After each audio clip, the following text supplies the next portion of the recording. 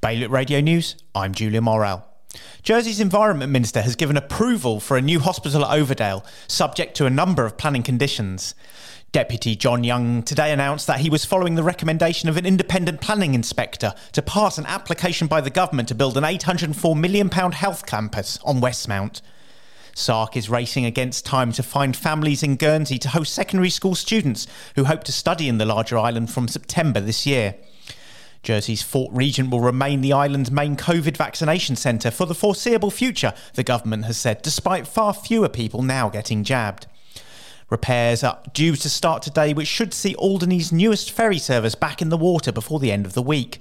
The owners of the Azula hope the vessel will be running daily between Alderney and Guernsey from Thursday.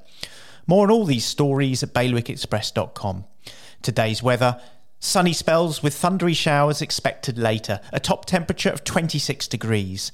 High tide is around 8:30 this evening. Bailiwick Radio News.